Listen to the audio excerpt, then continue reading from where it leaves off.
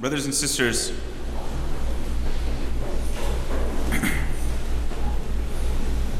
there's a dialectic in human history that has existed for as far back as we can go. Certainly all the way back to Greco-Roman times with the Greek philosophers, they would talk about this a lot, and down to our time today in the West. The dialectic, this kind of dialogue or kind of argument, debate between two ideas. What is the real nature of freedom in relation to human beings? Are human beings free or not? And how much freedom do human beings really have? How much freedom should human beings have? And what is freedom really? So these are defined, freedom is defined, and its relationship to human beings is defined differently by different people in different parts of the world in different generations. Freedom for the Greeks, the Greek philosophers, was virtue. You are free when you are virtuous. You are free when you're in control of yourself, when you're the magnanimous man. That's the person that is a virtuous person. It's not that he doesn't have any temptations, it's that he doesn't give in to temptations. He's the free person. The one that has full control over himself and doesn't give easily into his desires. Why do they believe that? Well, because the desires are human and they're normal and they're fine, but they have this very strong tendency, especially in human nature after we have fallen into sin. The desires have this really strong tendency, this strength over us, to control us when we give in to them too much. When somebody gives into food and he starts getting comfortable by the food, by really good food, really, sweet food or very oily food or something like that, that just brings them a lot of comfort. The desire for bad food will increase, and if he gives into it again, it slowly becomes a habit, and then one that ends up consuming us, one that ends up destroying us. That with any other desire would be the case. And so for the Greeks, the free man is the magnanimous man, the virtuous man, the one that doesn't give in to every one of his desires but is able to withhold himself.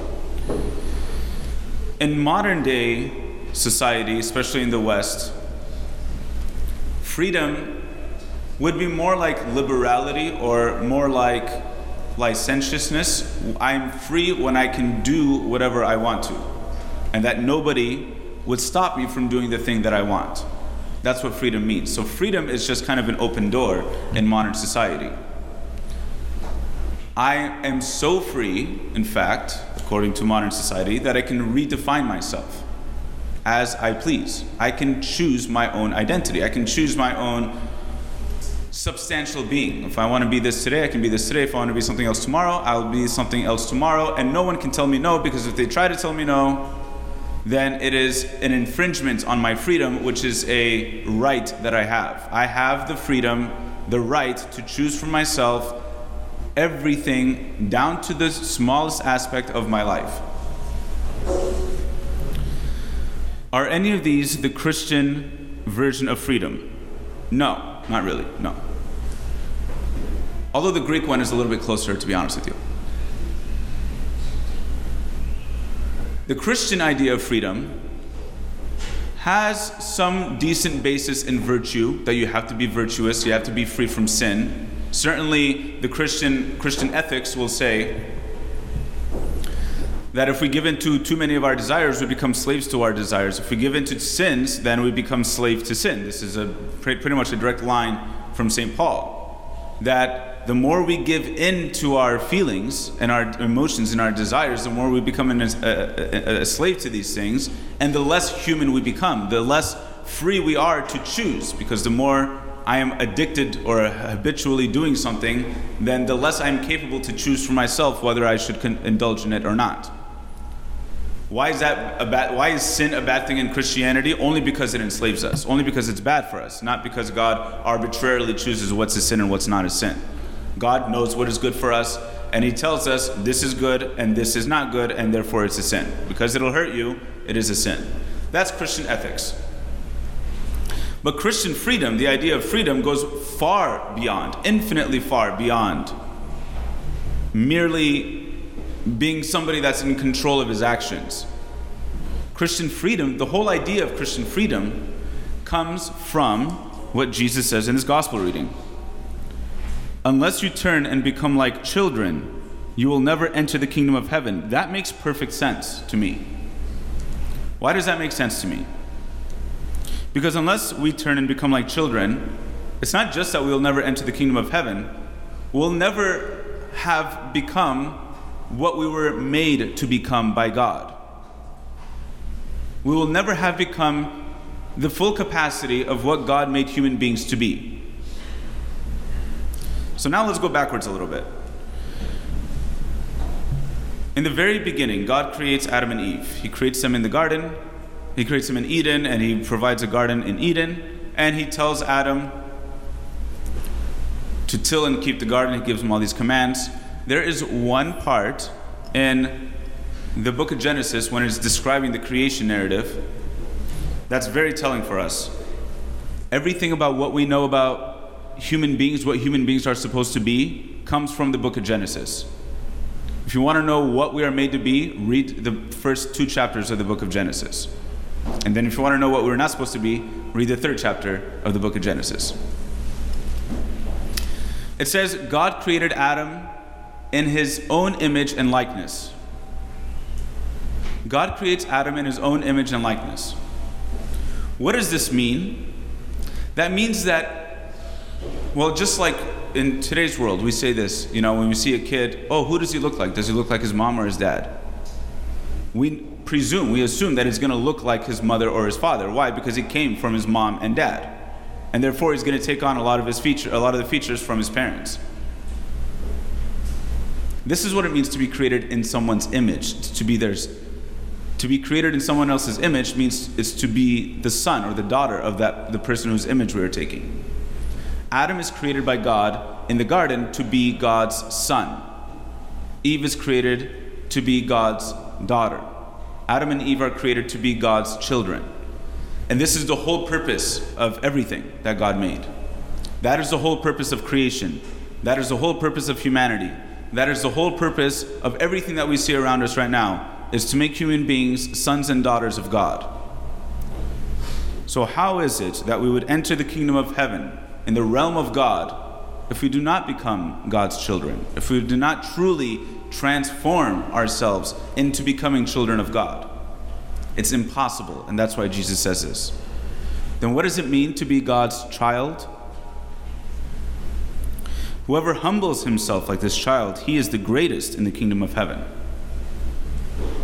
Humility, but not humility merely in the sense that I'm a nice guy, not humility merely in the sense that I'm not gonna lash out at somebody, not humility merely in the sense that I'm very quiet and shy. It's humility in the sense that, again, God created Adam and Eve to be totally and utterly dependent on God for everything. God said, you can eat of any of the trees of the garden. You can do whatever you want to. Just this one thing, don't do it. Just from this one tree, don't eat from it. And yet they ate from that one. Why? Only because they didn't want to be children any longer. Only because they wanted to be grown-ups. Only because they wanted to take matters into their own hands. Only because they wanted to be masters of their own lives. Only because they wanted to control themselves. They wanted to be in charge. They didn't want God to be in charge. They wanted to be in charge. They didn't want to be like God because God made them like that. They wanted to be like God because they wanted to make themselves like God. So then what does Jesus mean?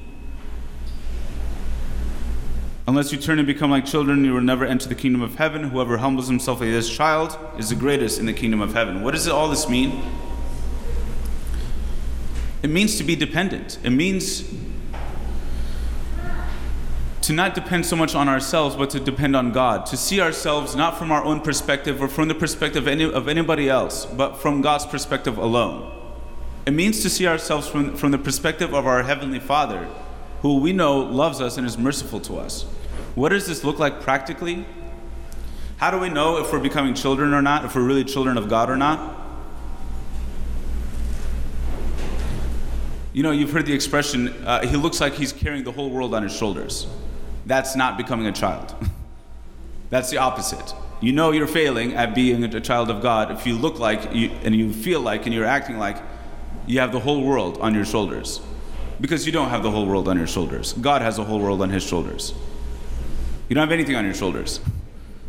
God is taking care of all things. When we can be easy, when we can have an ease of life, when we can facilitate things without much difficulty and without much anxiety, we know that we're on the way to becoming true children of God, because the sign of depending on God is the freedom to not worry about things. The freedom to not worry about things. And that is Christian freedom. Christian freedom, as opposed to the Greek freedom or the modern Western American version of freedom, Christian freedom is the freedom from being weighed down by all the stresses and all the anxieties and all the worries of the world, because we know that we have a Heavenly Father that will take care of all things.